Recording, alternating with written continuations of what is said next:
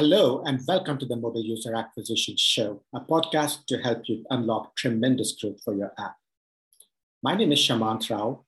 I'm the CEO of the boutique growth marketing firm Rocketship HQ and host of the podcast Mobile User Acquisition Show. In each episode, we feature experts in the field of mobile growth and discuss strategies, tips, and pointers from the leading edge of mobile growth marketing. By the end of each episode, you will have gained actionable and tactical insights that will help you make more informed decisions in your own work around growth. The Mobile User Acquisition Show is produced by Meryl Vincent, Content Marketing Manager at Rocketship HQ. Today's episode covers a topic that we address in a lot more detail in our new book, The Definitive Guide to Meta Creative Testing in a Post-Identifier World, which covers every aspect of how to run creative tests post-ATT, so you can run your tests in a world of incomplete data to discover winning ads with confidence. You can check out this book and our other books at rocketshiphq.com/playbooks. A very common question we get in our work on our portfolio of accounts is, where should we run our creative tests and how? Underlying this is the fundamental question: how should I decide where to run creative tests and what should I be optimizing for? For the vast majority of advertisers, we recommend optimizing for the lowest cost. We typically recommend running creative tests in a way that costs the least while giving you clear learnings. What does that mean in practice? For many advertisers that have a global audience, but have the highest monetizing users in the US, they could run the creative tests in the US, but that could be very expensive and lead to very high CPMs and CPAs. And this is simply because the creatives are not proven, and the algorithm favors proven creatives due to the mechanics that I discussed in our last episode. Feel free to check that out. It's called, I believe, the Bayesian paradigm of creative spend allocation on Facebook.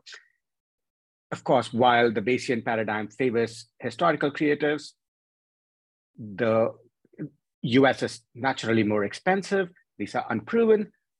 All of these lead to much higher costs if you test in the US. The alternative would be to run the creative tests in a lower cost geo where the costs and the CPMs would be much, much lower, right? In fact, the CPIs for lower cost geos end up being significantly under $1 on iOS, even lower on Android. So the cost delta can be so significant that oftentimes it makes sense to optimize your creative testing framework for the lowest cost. In fact, we shared the actual math behind two different creative testing plans in our book, The Definitive Guide to Meta Creative Testing in a Post-Identifier World, so that you can compare the math and expenses of running creative tests based on different frameworks for yourself.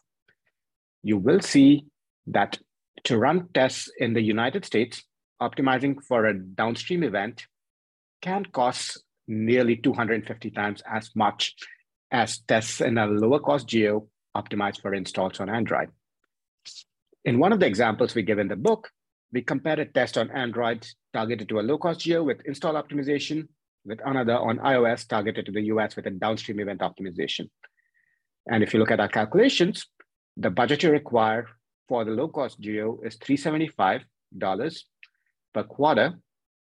And that for the iOS US is $90,000. And as you can see, that difference is astronomical.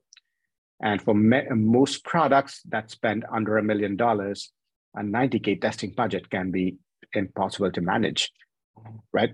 And that is why we recommend running tests so as to minimize your costs as much as possible. And whenever possible, you run your tests in a geo with an optimization event that leads to the lowest testing cost. And you can find this and a lot more detail in our new book, The Definitive Guide to Meta Creative Testing in the Post-Identifier World, in which we cover every aspect of how to run creative tests post-ATT so that you can tackle the incomplete data from ATT and Meta's idiosyncrasies to uncover winning ads with confidence. Thank you. Thank you for listening to the Mobile User Acquisition Show. If any of this was helpful or instructive, I would love for you to leave us a review or rating on iTunes, Stitcher, Overcast, Spotify, or wherever you get your podcast fix. This podcast takes a ton of time, effort, and love to produce, and I deeply value every review and every piece of feedback that you share.